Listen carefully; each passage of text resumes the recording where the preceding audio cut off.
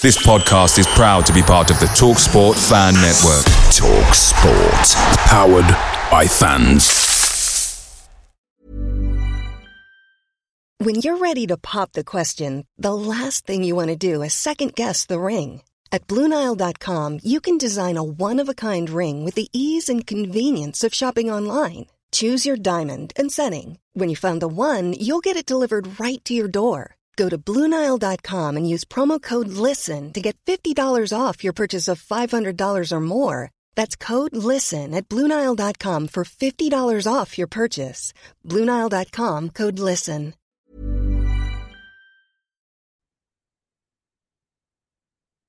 The TalkSport Fan Network is proudly supported by McDelivery, bringing you the food you love. McDelivery brings a top-tier lineup of food right to your door. No matter the result, you'll always be winning with McDelivery. So the only thing left to say is, you in? Order now on the McDonald's app, and you can also get rewards points delivered too. So that ordering today means some tasty rewards for tomorrow.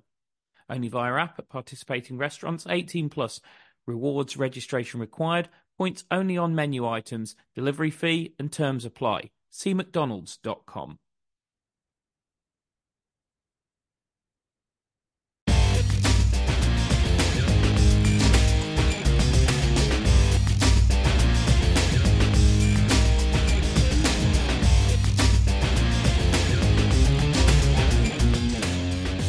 Well, hello and welcome to Albion Analysis with me, Chris Hall, and him, Pete George. Another successful home game for West Bromwich Albion, beating Blackburn 4-1. But before we get into all that, we're recording on Sunday afternoon, and it is a very significant day in the year, Pete, because it's your birthday. Happy birthday to you, my good friend. I hope you've got some big plans, and I believe you got an early birthday present yesterday as well. Getting to see the glorious Baggies victorious. What a day! What a birthday! Thank you very much. Yeah, brilliant, and managed to get back for the game, and it doesn't happen too often. But what a game to get back to, and had plenty of chances to celebrate with 4 goals scored as well. So I definitely couldn't ask for much more. Do you want to utterly depress me and make me feel old and tell us what birthday this is for you? 24 today. I'm not going to swear. I'm not going to swear. But that does make a 40-year-old man who's having to record on his sofa because he needs a bit of soft furnishings to lean back on because his back hurts. It does make one feel old, Pete. But to be fair, after seeing a man even younger than you running around like a jackrabbit yesterday in Brandon Thomas Asante, I suppose I can't complain about the energy of youth, if indeed that's how you describe yourself. And it was an energetic performance from Albion. We were just chatting off air, Pete, and it was slightly different to probably what we had anticipated if we're truthful. Albion 2.9 xG to 0.9 xG from Blackburn. Now that's significant for a couple of reasons. First of all, only twice this season have Albion stacked up more than 2.0 xG in a game. The other one was QPR at home, where we did have a penalty and they did have a man sent off. So that's our highest xG of the season against 11 men. It's also our highest expected goal difference in a game other than the QPR game, which again, like I say, we did have a penalty and they were down to 10 men. I mean, basically, Pete, taking everything into account, I think it's fair to say it's our most attacking performance of the season. It's our most dominant performance of the season, isn't it? Yeah, I think we were superb in basically everything we tried to do, and every player was excellent, and so was the tactics that Corberan went for. And we probably played a bit more direct at times. We still played intricate passing at the back, but I think a lot of that was more to draw Blackburn out, and then we could go along and get it forward to Thomas Asante, who was absolutely superb and really unlucky not to get a touch on that second goal to make it a hat-trick. And Fellows as well, who was excellent. I think it was slightly different to maybe what we're used to with Corberan, just being a bit more direct at times than we have been, and it really worked. We were such a threat against Blackburn, created so many chances, and to be fair, didn't really concede any big chances. I mean, you and I were looking at Blackburn for much of the early part of last week because if anybody hasn't noticed, we have got a Substack now. We've expanded out into written content. Please, we've been tweeting out the links to it. We'll tweet out more next week, but you can get more content from us than ever before. There will be written content throughout the week. This will become a constant thing, and just to receive it straight into your inbox, all you've got to do is subscribe. Doesn't cost you anything at this moment in time. So all you got to do is put your email address in, and you will get content sent straight to your inbox, which Pete and I will be producing every week. And some of that content last week, Pete, was you did a performance analysis of Blackburn, and I think one of the lines in it, because of course I did read it, of course I did. It's fantastic content. Was this Blackburn looked like one of the best teams we could play at this moment in time, in terms of they're one of the best teams to play, not that they're one of the best teams. And then I did a very quick opposition preview as well with Rovers chat, and they came back extremely negative and basically said, look, I think one of the exact lines in that was, I don't know what we'd do without Sammy Smodics. Well, they had to find out because he was ill on the day, as was Harry Pickering. I think you'd predicted one player different in your predicted 11 between Rovers chat and yours, and that was a player that was recalled. So they were losing players left, right, and centre. They were not in a good run of form anyway. Do you think there was a bit of Corbrand sat down this week and went, right, I'm just going to pile on the misery here. Like, I'm going to absolutely get after these. Obviously, he can't know that Smodics and Pickering are going to be out because they kept that very, very quiet, and I completely understand why. But nonetheless, they'd lost a few players, either through injury or through being recalled. They've been on a pretty poor run of form as it was, and Corbrand, who normally is a little bit of a caution first type manager, threw caution to the wind in this particular game. And do you think there was an element of, I see an opportunity here, I see an opportunity to get after Blackburn from minute one, and I think if we get an early goal here, they will crumble. And that's exactly what he did. Yeah, I mean, I thought both through the data and, well, yeah, I mean, mostly through the data. I was going to say both through the data and the results, but I suppose the results are the data. That they'd be one of the best teams to play in the league right now. Yeah, like you say, doesn't make too much sense when you say that. Best teams in terms of an Albion perspective. So one of the worst performing teams to play, because before Albion, they'd only got one draw in their last 5 league games, and that was against Rotherham, I think. So they're in a poor run of form. Their general underlying numbers weren't great in terms of expected goal difference. The thing that they do well is create chances and score goals, but I suppose we really benefited from them missing Schmodics, who's obviously the league's top goal scorer and their biggest threat going forward.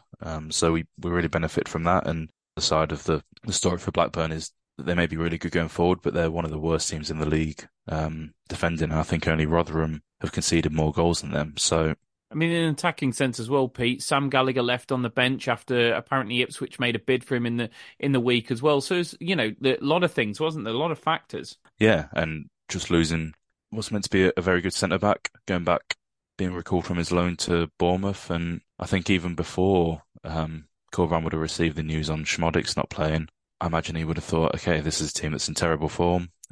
They've been really poor defensively this season, and they're away from home. So if we can get at them early, get an early goal, then it's not going to be a particularly nice afternoon for them. And that's what we did. We got the early goal. And to be fair, I think when he did receive the news that Schmodics would be out and wouldn't be playing, he probably thought, okay, we've got even more reason to get forward and try and be on the front foot, because their biggest threat isn't here. A player who loves to run in behind isn't playing. So we can be a bit more front-footed, and that's what we were. And we got the early goal, and then we just piled on the misery from there. So basically what we're saying, Pete, is that between you and Rovers chat, you pretty much 100% called what was going to happen in the game before it even kicked off. And if people want to actually know what exactly is going to happen in a game before it's even started, take the pressure off, as it were. The bottom line is, all they got to do is subscribe to the Substack, haven't they? I mean, it's all there. You literally called the game before it even kicked off. yeah, hopefully the content we're producing is going to be valuable. And I think, to be fair, that's probably a good way to start the opposition analysis pieces because, yeah, I'd say we weren't too far off. And we're definitely helped by the fact there was no Sammy Schmodics. I'm happy to be wrong in that part of it in my predicted lineup. I mean, to be fair, there's no way of knowing he wasn't going to play, but I'm happy to be wrong there when the league's best goal scorer is out. And obviously the piece that you did with Rovers chat as well is always good to get the view of the opposition from somebody who watches them every week. And we're going to be producing both those pieces of content for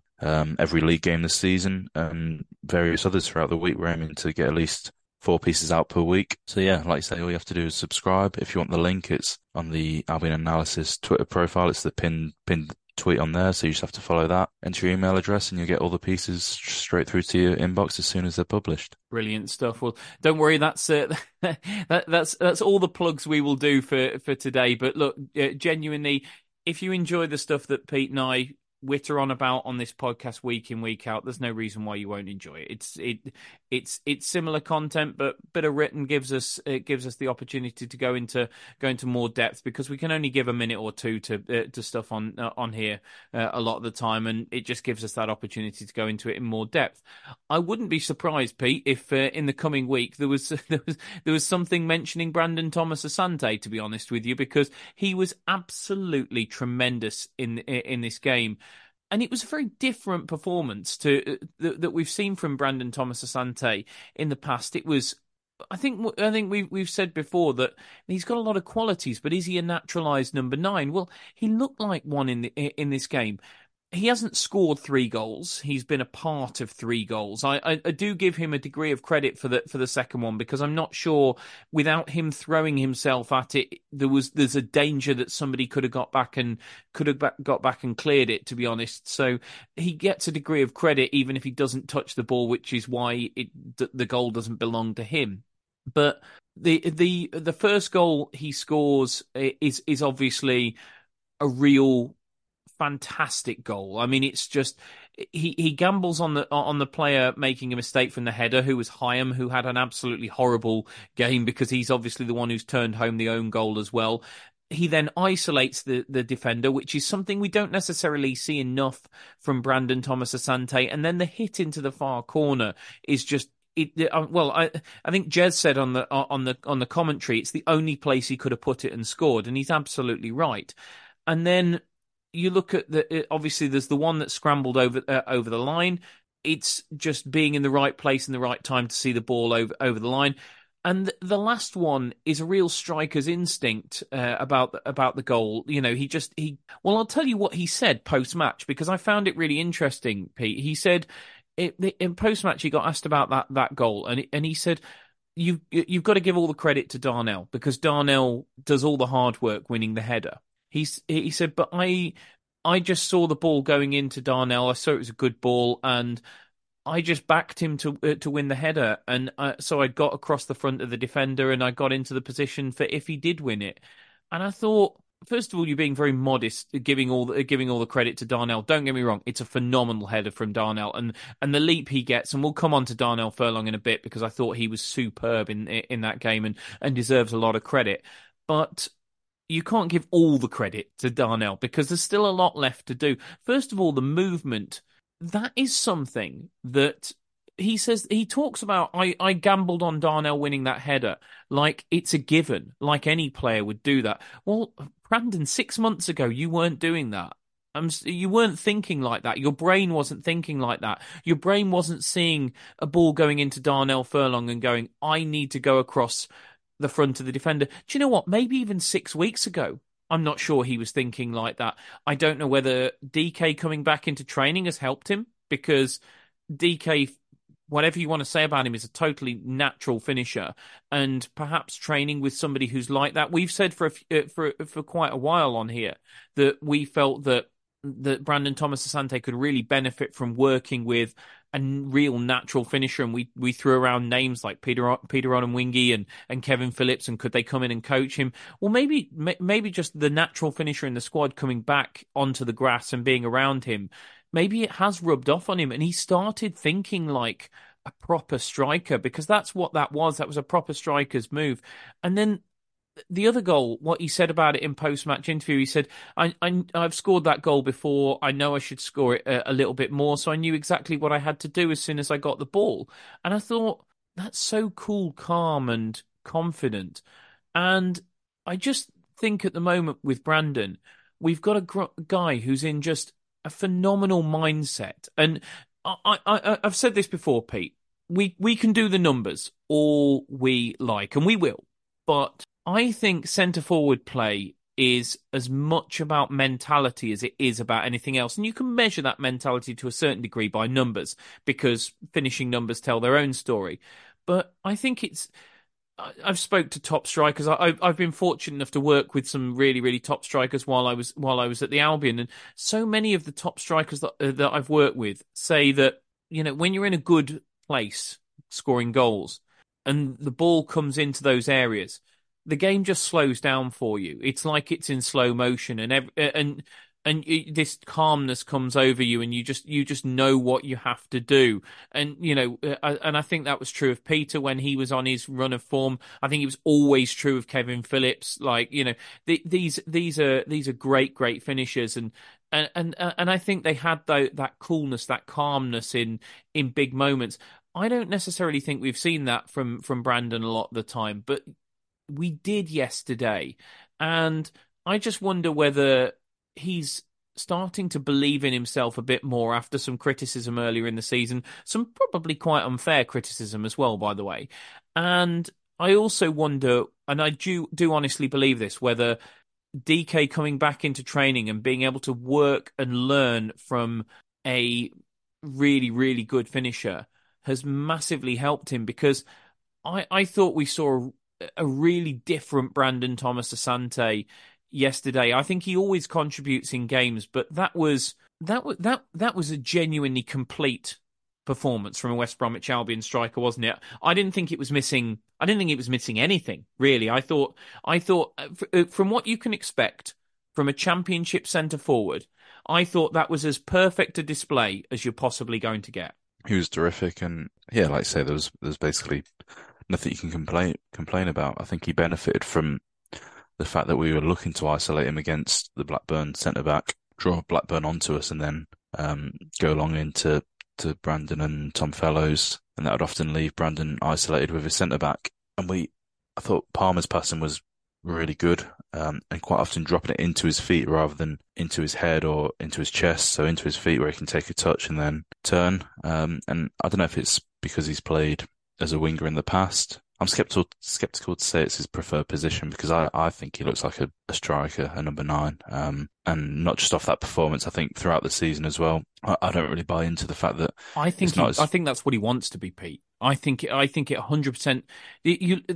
To me, great strikers love scoring goals. He loves it, doesn't he? He absolutely loves it. Yeah, he loves it, and it's probably one of his better attributes. From what he does, he looks more of a striker to me than he would if he played out wide as a winger. And when he's isolated against a centre-back, if it's just him and a centre-back, then I'd back him to beat him enough times in a game to make it worthwhile, because he's got strength, he's quick. We saw it against Blackburn. He can pin, and not pin like DK does, where he takes it into his chest and just lays it off and doesn't let the centre-back get anywhere around him or anywhere near the ball. Brandon pins and spins and gets the ball into his feet and then turns straight away and goes past the centre-back. He does that really well. Which he did for Pippa's chance, didn't he? Yeah, did it terrifically then, and a number of other times as well. So I think once you get him isolated against a defender, he's really useful. I think what he struggles with is when he's got players around him where he can't take these slightly heavier touches and use his pace. I think he's a good dribbler, but he can sometimes look a bit lost if he's got 2 or 3 men around him when he's receiving the ball. I think with Brandon, you really need to get him isolated, and that's when he can beat his man. But yeah, his finishing was great, and I've been saying it throughout most of the season that his finishing this season hasn't really been the problem. Last season, his finishing was quite poor. This season, he's basically been in line with his expected goals, and after the Burn game, he scored more than his expected goals, so you could say his finishing has been good. His issue's been not getting enough chances, but against Blackburn, we saw him get a really good chance for his second goal. What would have been a really good chance for what would have been his second goal, the goalmouth scramble that ended up being an own goal. If he'd got a touch on that, it's a really good chance. Either way, he was there, and like you said earlier, Chris, that if he hadn't been there, we probably wouldn't have been fortunate enough to get the own goal. So getting into those areas is promising, and I wonder if the performance also helped that he probably knew that he was going off after 70 minutes or however long it was, because we need to get more minutes. We were into talking DK's about legs. this in the stands. And I think Bomber Brown said this as well on WM, that it does help if you don't think you've got to play every single minute of the game, so you've got to worry about how you conserve your energy. If you know that you can just go hell for leather for 70 minutes and then somebody else is going to come on and replace you, that really helps. Yeah, it probably allows him to just put a bit more into each sprint he's making, or make a few more runs, and to know that you're only going to be playing 70 minutes, which I'm almost certain he knew at the start of the game. Yeah, it must definitely help. And to be fair, we saw it last season when DK returned from injury. Brandon started scoring a lot more goals. It seemed to be that, I think we went through a phase where it seemed to be whichever striker didn't start the game came off the bench and scored goals, and having that competition and knowledge that you're not now relied upon to play every 90 minutes of every single game is probably a bit of a weight off his shoulders. And also not playing against Aldershot probably allowed him to recover a bit more and just have a bit more energy and probably a bit more relaxed, because he knows that the weight of scoring goals for the team isn't just on his shoulders now. Do you think it's that? Do you think it's the confidence and knowing that the weight of the team isn't on his shoulders? Do you think there's also something in the idea that he is learning off DK, who's a very good finisher in training? Yeah, probably. And to be fair, DK, I wouldn't say he's the type of finisher like Kevin Phillips, for example, was, that would just, place it wherever he wants and pick out the area of the goal where the keeper's not going to get anywhere near it. I think a lot of DK's finishing relies on how he strikes the ball, and he hits it so hard, but also with accuracy. But his movement gets him a lot of chances, DK, and that's something that Brandon, after the first half of this season, seems to have struggled with. Last season he was brilliant for it and had one of the highest non-penalty expected goals per 90 in the league. This season he's not had anywhere near as many chances. So even if it's not just the finishing, it's the movement and the willingness to get chances, because sometimes it's just as simple as gambling on a second ball. You make a movement and sometimes you get lucky and it falls to you. Well, the gambling on Furlong winning a header. Exactly. And sometimes sometimes Furlong wins that header and you've made the movement and you're there to finish it. And I think, last season, like I said, Brandon wasn't getting as many chances. No, last season Brandon was getting a lot more chances. This first half of this season he hasn't been, but DK, throughout his career has always been good at getting chances and that movement. So if Brandon can learn a bit of that movement off DK and a bit about how he finishes as well, and can start improving his game whilst working with DK, then he might go on a little run like he did last season when DK came back after injury and score a few more goals for us. And if that's the case, then I'm sure every Albion fan will be very happy. Hiring for your small business? If you're not looking for professionals on LinkedIn, you're looking in the wrong place. That's like looking for your car keys in a fish tank. LinkedIn helps you hire professionals you can't find anywhere else, even those who aren't actively searching for a new job but might be open to the perfect role. In a given month, over 70% of LinkedIn users don't even visit other leading job sites. So start looking in the right place. With LinkedIn, you can hire professionals like a professional. Post your free job on linkedin.com/people today.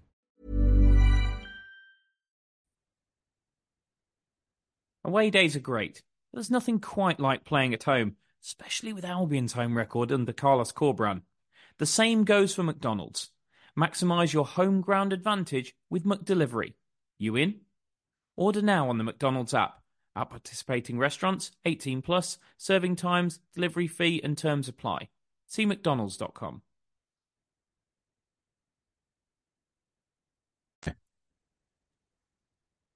I mean, he hits the target a lot as well, Pete. 51% of his shots are on target, which backs up the idea that he's not a pad finisher. I mean, if you're better than 1 in 2 of your shots going on target, you're giving yourself a chance. And I think it's interesting as well when you look at how many goals he's got. He's now got 9 goals in the league. Of course, he will feel it should be 10th, which it should be 10. Which I mean, at the moment he's the equal 7th top scorer. He would be outright 7th top scorer if he had 10, because nobody actually has 10 as their total at the moment. But you look at the players that he's around, and he's got the same number of goals as Joel Perreault. Now, Joel Perreault cost £12 million in the summer. He's got more goals than Haji Wright. Haji Wright cost £9 million in the summer. It's worth noting Brandon Thomas Asante cost 300k, and that there was rumours in the summer of Stoke and other clubs sniffing around Brandon Thomas Asante with a proposed price tag of £3 million. Now, I know it's not as easy as Joel Perreault cost this, so Brandon Thomas Asante is worth that, because massively the situation of the club, how much you need to sell, etc., how much money the buying club has got, they all factor into these things. But if we can get the takeover done and get ourselves onto some sort of a relatively stable financial footing, Pete, and Brandon carries on performing the way he is, frankly, £3 million, but wouldn't buy his left sock, would it? At the moment, he's worth way more than that. Yeah, I'd certainly say so. I suppose the issue is that clubs know that the current situation that we're in, we need money. That's the worry, that we might sell him a little bit cheaper than what he's really worth because of that financial situation. I suppose it all depends what's going on in the background with potential takeovers and everything like that. But yeah, I'd say Thomas Asante is definitely worth more than £3 million. I think I checked last night, and there's only five. I think there's only 5 players that have scored more goals in the league than him this season, which is a pretty impressive feat, especially for somebody who a lot of people say isn't a natural striker or doesn't finish well enough. But yeah, with the way that he played against Blackburn, I don't think anyone's going to be saying that. It was a terrific performance, an all-round striker performance, and yeah, I wouldn't be happy if we lose him this window or next, or any time in the very near future. If I'm honest, I think he's really coming on leaps and bounds. And another one that is coming on leaps and bounds, Pete, and we need to talk about him again for a second week in a row, is Tom Fellows. And speaking of players we wouldn't want to lose, because come on, sign him up on that contract, please, now. Because we need Fabrizio Romano, by the way, interestingly, doing his best to sell our players this week. I've never seen Fabrizio Romano talk about West Brom ever, and then in the space of 7 days, he's selling Tom Fellows to or sending Tom Fellows on a free to Everton, and then saying that Cedric Kipre will definitely leave in the summer. That all remains to be seen. That's certainly not the rumours that I've heard coming out of the club. It was a few weeks ago, but I heard people saying that they were quite confident on both of those players signing new contracts. I think one of the things to say on this is, I wouldn't think that either of them are going to sign anything until the takeover is done and dusted, because, well, why would you, to be honest with you? But I mean, we've got to hope that we can keep both of them. But Fellows, again, with another standout performance, perhaps slightly overshadowed this week by Brandon Thomas Asante's brilliance, but Fellows was excellent nonetheless. You know, you've got brilliant Brandon and fantastic Fellows. You know, what's not to love, to be honest. And Tom, I mean, it was interesting, because you could argue that Tom Fellows is playing instead of Jed Wallace at the moment, yet Fellows played completely differently in that role to the way in which Jed Wallace would play. I mean, our wide men were Fellows and Reach, and yet between them, our wide men put a total of 2 crosses into the box, 1 each. So very little crossing, which is the thing that you most associate really with Jed Wallace in the wide positions. Instead, Tom was a real threat through the middle. 4 shots, 2 on target. He's obviously got the goal as well, the opening goal of the day, which I have to say, we talked last week about a boy becoming a man to a certain degree against Aldershot. I thought we saw that even further emphasised with that first goal, Pete. I mean, it's good, really good strength to just get the ball over the line. You know, good to be in that position, but just determined, held his man off, and made sure that he got the ball over the line. And throughout the game, he was a constant threat. We were clipping balls over the top. I thought some of the. By the way, I'm going to give a bit of credit as well to Adam Reach on the other side, who I thought was absolutely fantastic for 45 minutes. I understood why he was brought off about 10 minutes into the second half, 10, 15 minutes into the second half, because, I mean, he's been out for 6 months, and to be honest, it looked like he got exhausted. He looked very tired from the moment he came out, really, for the second half. But I thought for 45 minutes, he was absolutely fantastic, and some of his switches of play were just brilliant. I know he's not everybody's favourite player because he's never going to be pacey, he's never going to fly past people, and despite his couple of long-range goals from Sheffield Wednesday a few years back, he doesn't seem to do that very often anymore, or possibly he didn't even do it that often then. He just scored 2 in a week and everybody thought it was the norm. But I thought he was fantastic, and I thought he linked up really well with Tom, and he played those big switches over the top or into really, really dangerous areas, and got us going and got Tom Fellows going. And Tom was just a constant threat, and it's so nice to have that option. Not least because we need it at the moment with Wallace still feeling his way back to fitness, with Matt Phillips out injured, with Grady Diangana away at AFCON as well. But also, Pete, because he's really different to what we've got. Jed will go and get chalk on his boots, but when you've got Reach and Fellows in there, they're not getting really, really wide. I think Reach does a similar, if less dynamic, job to Matt Phillips, in the sense that he'll step inside and he'll hit those switches, or he'll step into a more central midfield type role. And Fellows is just so different to anything else we've got. He'll actually get up and he'll support the striker. And possibly Tom Fellows being in the side is part of the reason that Brandon had such a good game, because we've talked in the past about how isolated Brandon Thomas Asante can get in that centre-forward position. It's almost impossible to get isolated in that centre-forward position when you've got Tom Fellows there, because he works so hard to get up and support his front man. And I thought they were both brilliant, to be honest, Pete. Like I say, we only got 45 minutes out of Adam Reach due to fitness, but I thought he was fantastic, what we saw of him. And as I say, some of his technical ability when it came to passing was outstanding. And I thought Tom Fellows was fantastic, well worth his goal, showed great strength for it, and just gives us a completely different option to probably anything else we've got in that squad when he's in that position. Yeah, Adam Reach, I thought he was very clean in possession, didn't give the ball away cheaply. Like you say, there was a couple of really nice switches, but other than that, he kept things going. He was part of some of the one-touch passes we were playing were really nice, and Reach was part of that. And yeah, I thought, like I say, really clean, didn't give the ball away much, and kept things moving. Allowed Townsend to get forward, go past him as Reach stepped inside in field, and would then cover him in the fullback position if he needed to. So he just felt like a real team player. Didn't do anything wrong, and played some really nice passes as well. So definitely nothing to complain about there. And he just seems like a really solid option in that left wing, left mid spot. Yeah, when you're in the Championship, you need these solid options that are going to work hard for the team, be good in possession. Not necessarily every player needs to be spectacular in possession, especially when you've got players like John Swift and Alex Mowat playing very close to you.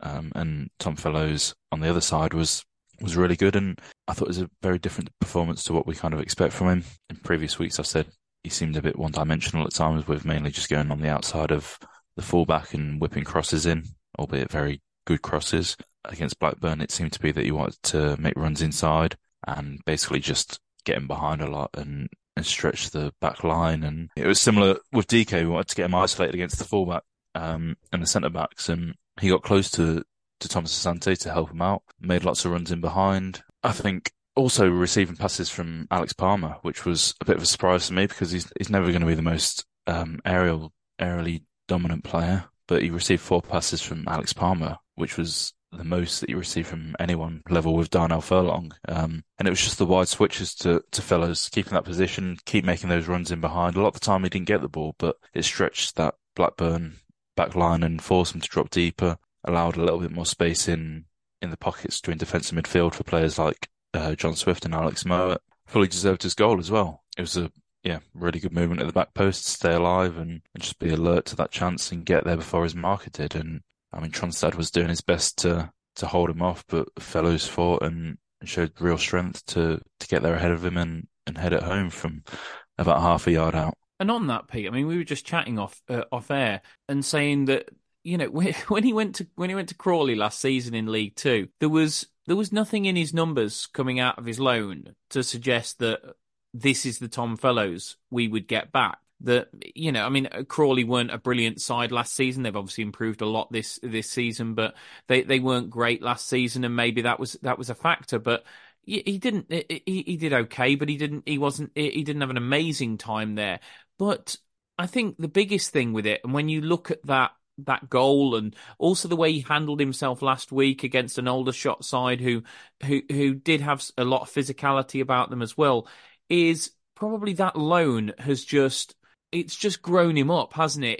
It's just made him realise what professional EFL football is all about. It's given him experience, and it's, as I say, boy to a man is the best way I can describe him, because I mean he looked he looked decent before he went for that loan, you know, in the League Cup games and that he came on, and he came on a couple of times as well for the first team. I think I recall under I think it was back when Val was in charge, if I remember correctly. But he looked little and light, and to be honest, looked like a reasonable gust would send him over. He looks like he's hit the gym. He looks strong. He looks an absolute nightmare to play against at the moment. So I mean, whilst we can perhaps question from a sort of tactical and technical point of view how much his time at Crawley taught him in terms of understanding the game and physicality and what is required of him, I think it's taught him everything, hasn't it? Yeah, I'd agree with that, because I don't think he had a particularly great season at Crawley. I never watched him, I'll be honest, but I looked at the numbers behind it, and it was just like a decent season. I didn't see any Crawley fans really raving about him, but he's come back and he's been very good for Albion. And I think, yeah, he's probably learned a lot more about what the men's professional game is like from that loan than he has really in terms of actually developing.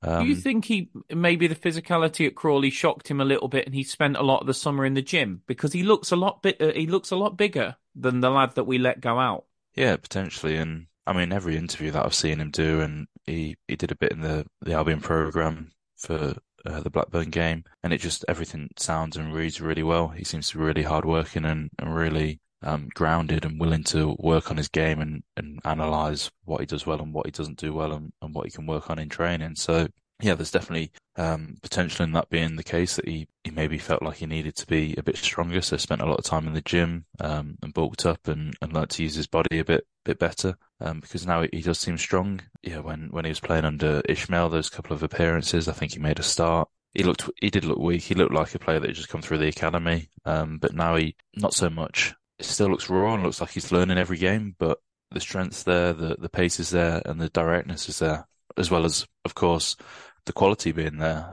So he's come into the side and looked really promising. And every interview that I've seen and read of his, he talks about how he needs to play well to earn more minutes, and then if he gets more minutes, he can develop even further. And the way that he's going at the minute is, I imagine he'll. Well, he doesn't want to go to blooming Everton, then, does he? He won't play.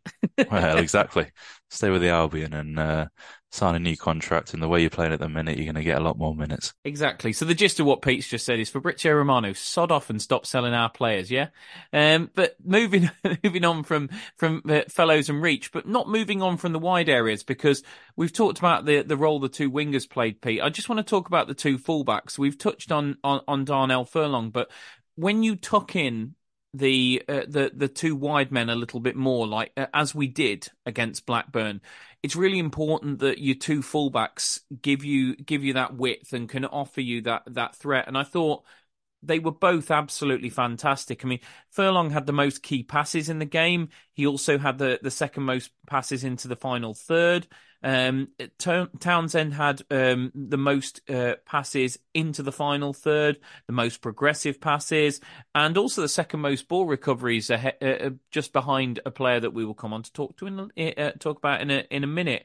But I just and then it was interesting that the final goal was almost a link up between the two fullbacks, because it's a lovely clip ball back in from the second phase of the set play from Connor Townsend, and then Furlong does brilliantly to win the header, and they are much maligned at times, our fullbacks. I think a lot of fans, if you said to them, if you could replace a couple of players in the Albion starting 11, would replace the two fullbacks.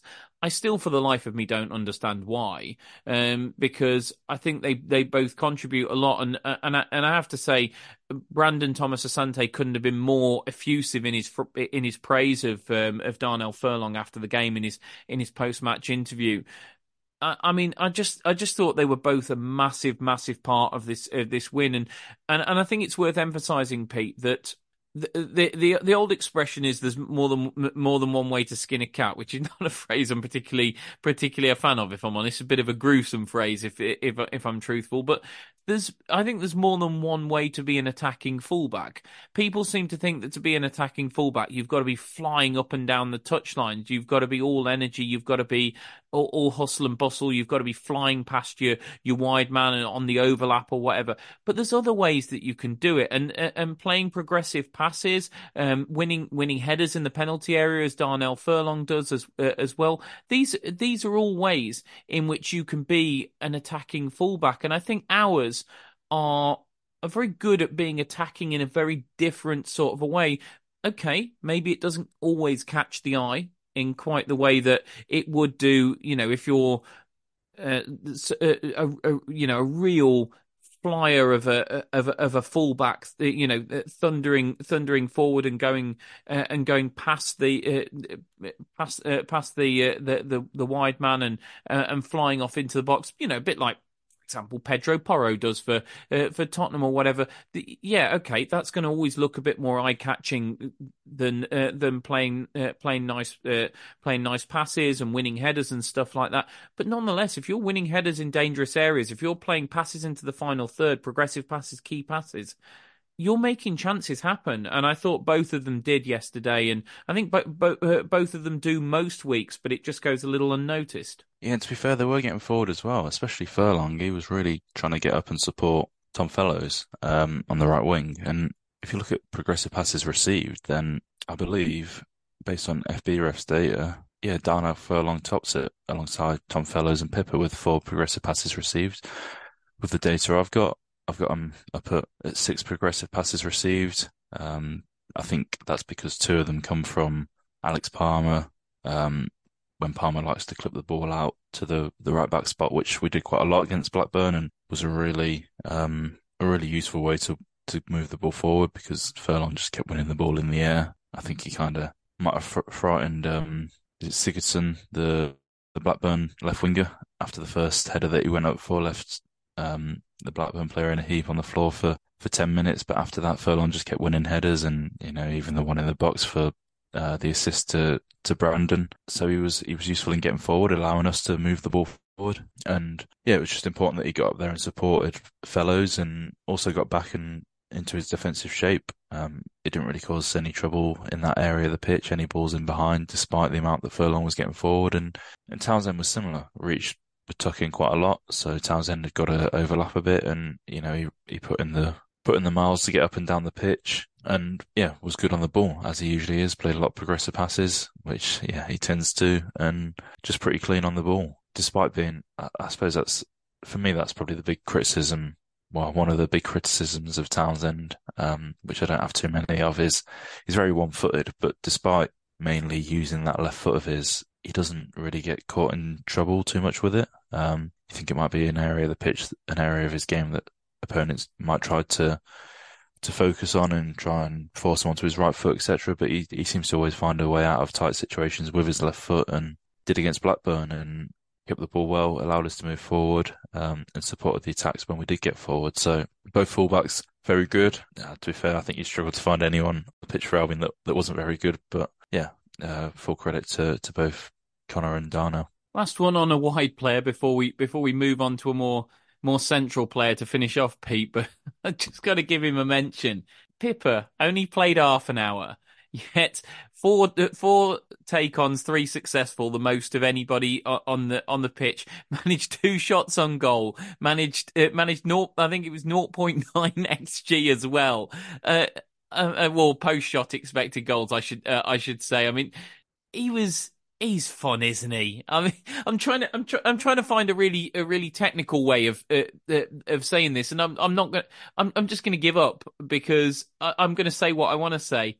He's fun, isn't he, Pippa? I just like him. I just like him. I mean, he's different. My God, he's not a fullback. I mean, anybody who read my article in the week about Albion signings and reviewing them. I said one of the biggest things that problems that Pippa's got is working out where to play him, and that, you know, he was initially brought in seen to be cover for Furlong. For me, he's absolutely not. And I think Corbrand's opinion has evolved a little bit in this system with a four. He's just absolutely not. The one game he started at fullback was Coventry, which is one of the games that we gave up the most XG in all season. So, and I'm not necessarily saying that's all Pippa's fault, but I think it was a contributing factor. And I think he's much better suited to one of the attacking wide roles. But I mean, he's fun, isn't he? I really don't know how he went away from that game without a goal. I love the one where he cut inside and he's unlucky. He's just dragged the shot wide. I mean, I think he's got to score the one where Brandon puts it back across goal. To be honest with you, I'm not really sure how he's managed to miss that one. If I'm truthful, but I mean, he when he comes on, Pete, you just know this is going to be entertaining, that it's going to be decent and worth watching. He takes players on, he commits them, he wants to get shots away, he wants to put the ball into the box, he wants to get into the final third. And I'll just go back to the word that I said a moment ago. He's just a lot of fun, isn't he? Yeah, sometimes he just looks like a fullback that's been allowed to play at left winger and he's just enjoying every minute of it. Like, he wants to take people on, he wants to get into the box and get chances. And yeah, he's really exciting to watch when he comes on for the last 20 or 30 minutes of a game. Well, yeah, he was very good as well. He could have easily walked away with a goal or two goals. I'm not going to criticise him for the one that Brandon squared to him. I think that probably should have been a slightly better ball. He didn't really get to it till right at the back post where the keeper had already got there. So, you know, if we're going to criticise Brandon for anything, which I don't think there really was anything to criticise him on, it's that one ball that he played with a little bit too much weight. But Pippa was terrific, really fun to watch, and I really like the tackle he made for his chance where he kind of cut inside and just pulled it slightly wide. I think he took a bit of a sloppy first touch, but after that he was just really strong in the tackle for the defender that tried to take it off him, and that's what created the chance. So yeah, it's a bit of a strange one. I think we said last week that probably his biggest strength is that he's just so versatile, and at the minute he's looking a lot better as a kind of left winger than he is at any other position. Which you wouldn't want to see him at fullback in a four, though, would you? I mean, not from the start, not from 0-0, surely. Not the way that he's been playing recently, but it's difficult to tell because it might just be that he's given this freedom because he's playing as a left winger to kind of be a bit more fun on the ball, where he could take players on and just be a bit more exciting. Whether he's got the side of his game to play as a fullback in a back four, where he might need to show a bit more discipline and look a bit more boring, I think it remains to be seen. But at the minute he's looking very good as a winger, where he's got the freedom to be exciting and do everything that he did against Blackburn. But yeah, at the minute he certainly seems to be more cover for that left wing spot than he does at fullback. I don't know if he would be as good in a game where we've not got the lead, and particularly in a game that he starts. I don't know if I'd want to see him start as left winger because he just seems to take risks, which I mean is quite the opposite to Adam Reach. And you feel like he's better as an impact player at this point especially in time.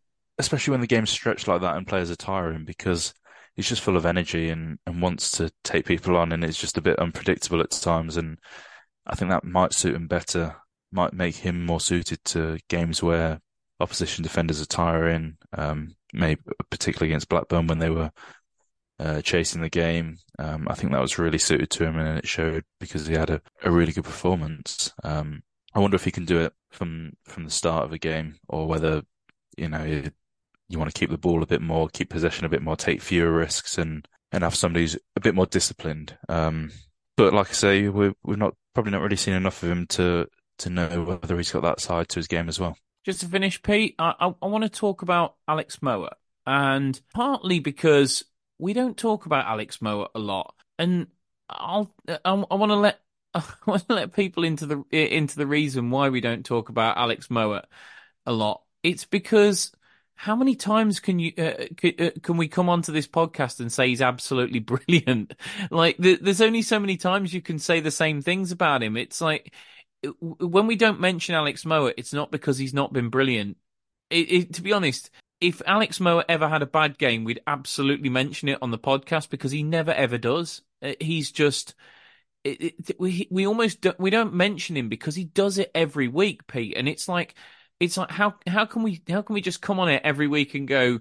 It's almost like I should put an agenda item in our running order and just sort of go, and FYI, Alex Mowat was brilliant again, because he is just every week. But I think we've got to give him a special mention this week, because clearly a big part of our tactics in this game was that we knew we could hurt Blackburn from set plays. As you say, they lost a centre half who they'd had on loan in the week, which disrupted them, and they looked really weak in those situations. Over the course of the game, there was 26 aerial challenges. We won 8. We won 18. They only won 8 of them. So it shows how dominant in the air we were throughout the course of the game. And we, look at the goals. Look at the goals. 3 of them have come from either set plays or second phase set plays. The first one is a throw in. Then we've got a corner that. It's a free kick, isn't it? That comes back out and Mowat puts back in and drives it in low, and then the last goal is a cleared corner that Townsend puts back into the box. But it's by no stretch of the imagination were they the only set plays which caused Blackburn problems. I actually turned to my dad during the game and said, like, I feel like we're going to score every time we get a set play here. And whilst we definitely had the aerial superiority, Alex Mowat's delivery was just absolutely on the money time and time again. And his passing again, just time and time again. Pete, it's very easy when a player is just good every single week to end up taking that for granted. And I think we've kind of got to a point where we have ignored it for a few weeks because he's how many times can you say he's fantastic? But we've kind of got to a point where we need to acknowledge it again. And he was brilliant again against Blackburn, wasn't he, Alex Mowat? Mowat's just the centre of everything we do with the ball. He's just the one that keeps everything ticking and just everything goes through him. If you look at the passing network for it, he's right in the centre of it with connections to almost every player. And it just shows that he's the one connecting everything up. You look at his passing numbers. He attempted 39 passes, had a 92% success rate. Obviously, that's a really good success rate. But when you look at the fact that he played 10 progressive passes, 3 passes into the penalty area, and had the highest expected threat of everyone, it tells you that he's not just playing simple passes so that he's got a really high success rate. He's playing important passes to help us get up the pitch, help us get into the box, help us get into really threatening areas. So it's not easy passes that he's playing. He's playing these difficult passes, but doing it with such a high success rate that he's just brilliant on the ball. And obviously the set pieces that you mentioned as well, his delivery's excellent. And the one pass that I just want to highlight, which is a real shame that he didn't get an assist for it, was the little clip over the top. I think it was early on in the first half for John Swift, where he had to volley it over his shoulder, and unfortunately put it somewhere into the top of the Smethwick. But very un-John Swift-like finish, that one as well. We were saying this in the stands, Pete. He doesn't normally go for power over placement, does he, John Swift? No, I thought he might just kind of connect with it sweetly and just put it into one of the bottom corners or something, more accuracy over actual power. But he seemed to have a go at it. I don't know if he thought, oh, it's such a nice clip ball over the top that if I can catch this on the volley sweetly and smash it into the top corner, then I'm winning goal of the season here. But yeah, it was unfortunate for Mowat that he didn't get the assist for that, because it was a really top performance from him with his passes.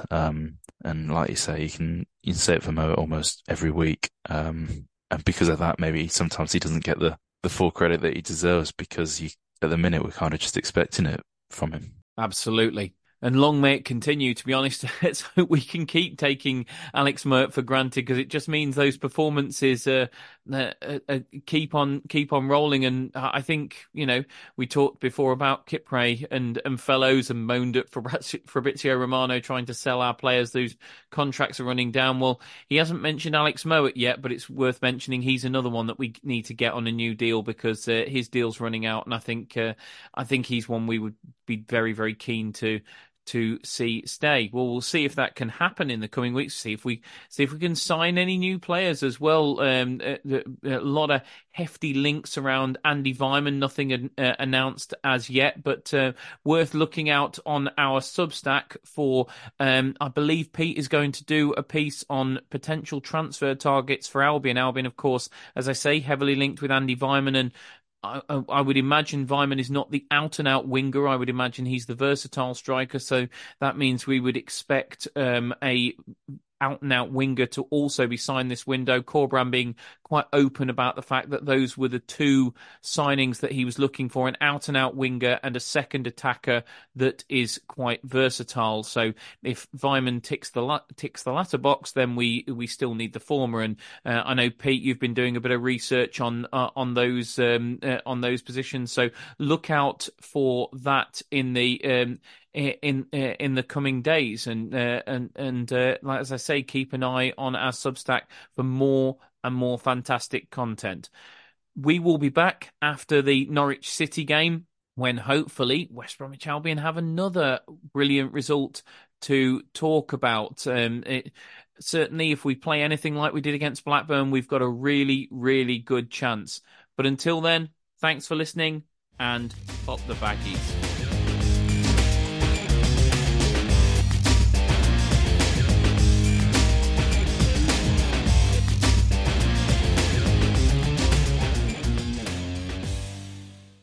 Albion have certainly been sharing the goals around this season. They're well into double figures now for different championship goal scorers. So why not take a leaf out of their book and do some sharing of your own with a McNuggets share box? Order McDelivery now on the McDonald's app. You in?